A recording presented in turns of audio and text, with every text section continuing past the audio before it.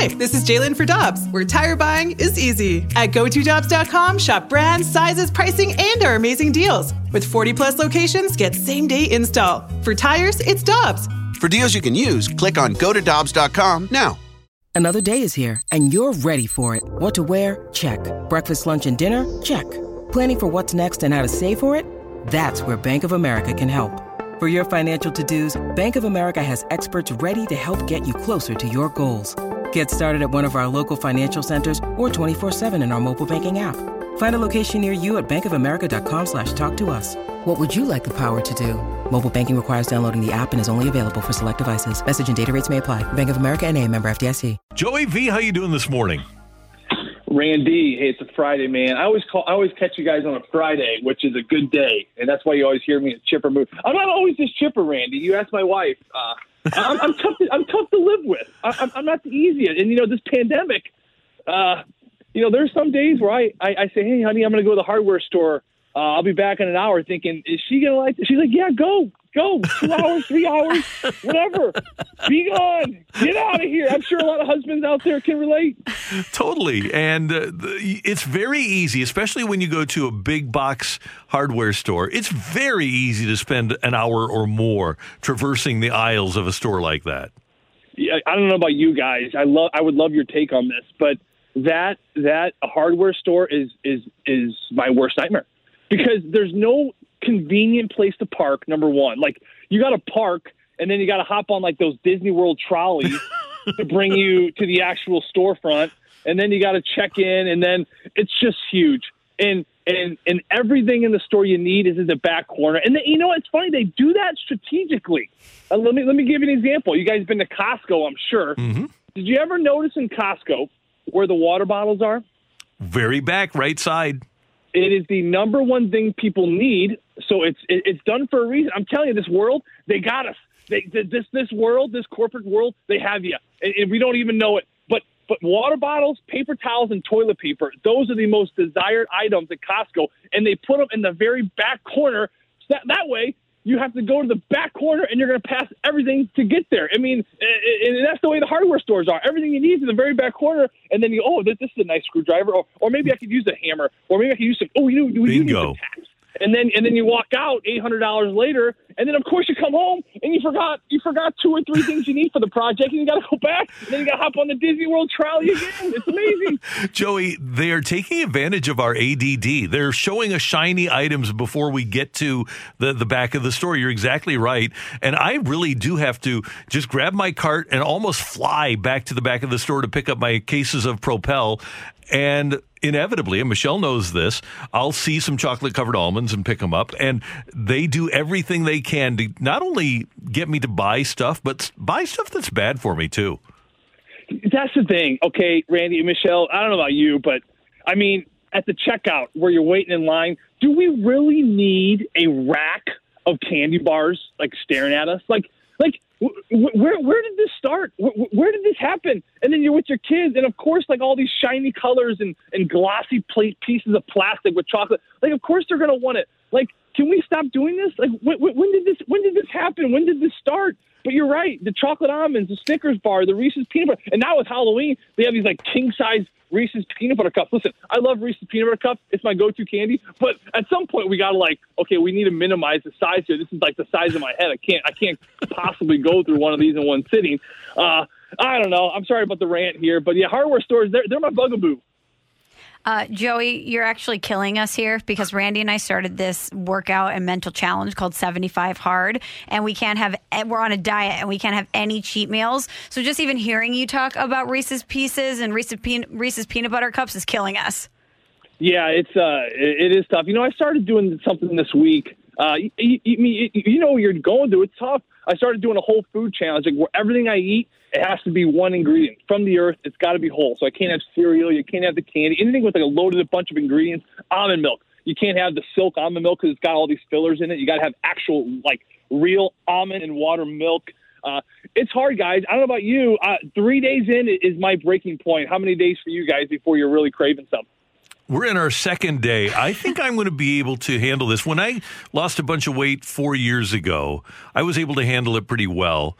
And I Gain some quarantine pounds, no doubt about it. But what I do is I focus myself, and I really do make an effort to hold myself accountable with my Fitbit and all of that stuff. So I think I'll be all right.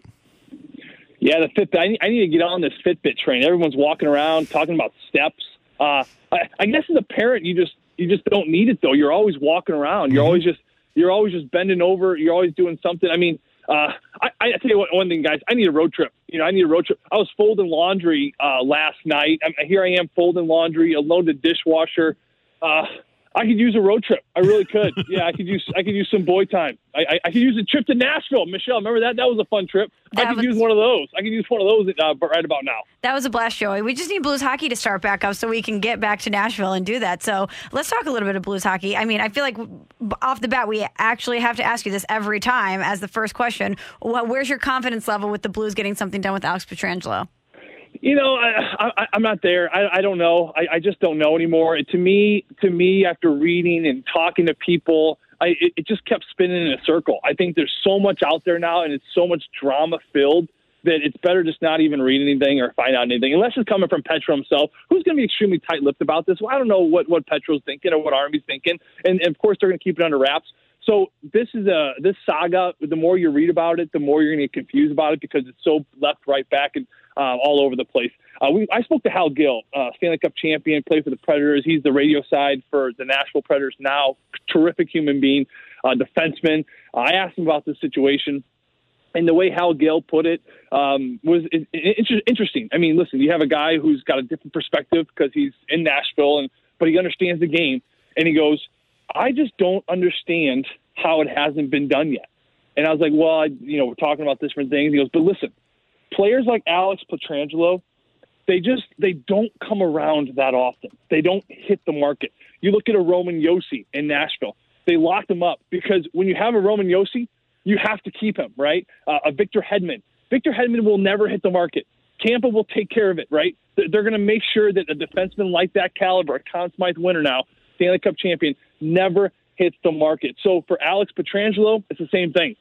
He is one of about 6 or 7 different defensemen in this league. When you have him, you have to understand what he is, and you have to treasure it, and you just have to get him to stay. Now, that's going to come with a price tag, and that's where the balance comes. But an interesting perspective, when you really break this thing down, Alex is that good and that consistent, and he makes your team so much better. So for me, guys, I know it's so tangled with the cap staying the same and the term, and he wants the structure a certain way. But this, to me, is getting to a point now where I think Doug Armstrong and Alex Pietrangelo and his agent can literally sit in a room, lock the door, throw the key away until ink is on paper and we get this guy re-signed, because he is just that valuable and he is just that good. And these defensemen like him, they just do not come around all that often. So I would really hope to think that a week away or maybe the 11th hour, we get this thing done.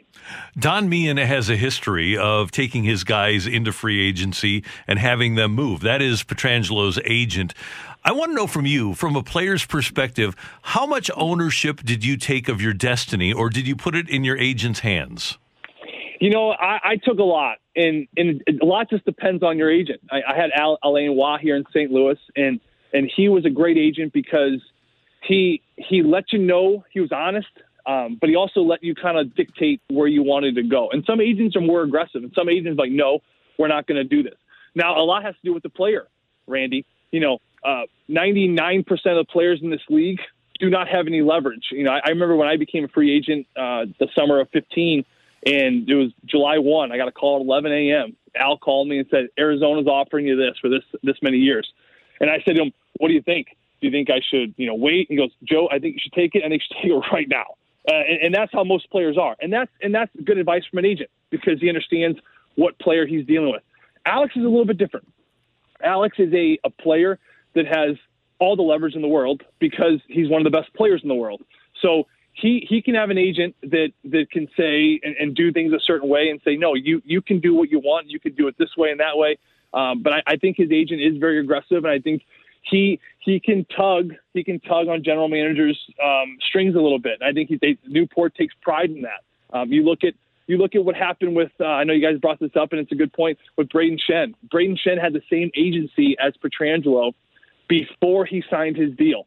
He fired that agency, and within a few weeks after that, to find a new agent, Doug Armstrong and Braden Shen's new agent sat down. They got that new extension linked and figured out, and now he's a Blue for a long, long time. So is there a relationship? Is there a brotherhood, a hatred between the agency and Doug Armstrong? Possibly, maybe. But at the end of the day, for the player's perspective, Randy, like you just said, you have to do one thing, and this is good advice for players, for Trangelo. You have to do one thing. Yes, there's drama with your agent. Yes, maybe you and the GM are not getting along. There's a lot hearsay and this and disrespect here, and you feel mistreated. I get it, right? But the player can never forget one thing. At the end of the day, when it's all said and done, you have to keep your sights on one thing, and that is just you in the locker room with that group. Forget all the GM stuff. Forget all the agency. Forget the term stuff. Forget all of that, because what really matters when it's all said and done is your presence in that locker room with this group. Because when it's done, all this will be so far behind you. So it's important not to let this get cloudy with all the drama and all the back and forth about it, because at the end of the day, that's all that matters. And by the way, you hope that the Blues and Army don't have an adversarial relationship with Meehan, because Meehan has Vince Dunn, he has Tyler Bozak, he has Ryan O'Reilly, he has Robert Thomas, and then down the line, he's got both Tkachuk brothers. So you want to make sure that you have a good relationship with the Newport agency, because there's people that you have or that you're going to be interested in the next couple of years. Well, and keep an eye on that this Tkachuk thing. Okay, you bring up a good point here, too. Matthew Tkachuk could have signed a very long extension with Calgary. I think it was last year, the year before. He ended up settling on a bridge deal. He purposely went for a bridge deal, a couple-year deal where he's going to prove himself, and then he is going to sign a monster deal coming up here, I think, at the end of next season, the season after. I got to get my years right. Yeah, this was the first of 3, so it's 2 more seasons.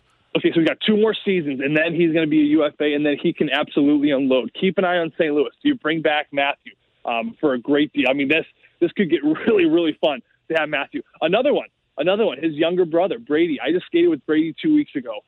God, what an incredible human being. He is a spitting image of his father, so respectful. I took him out. I was skating him and Rue Weedle, a bunch of pros in town, keeping them in shape. My son came out. Brady Tkachuk is like a pro's pro.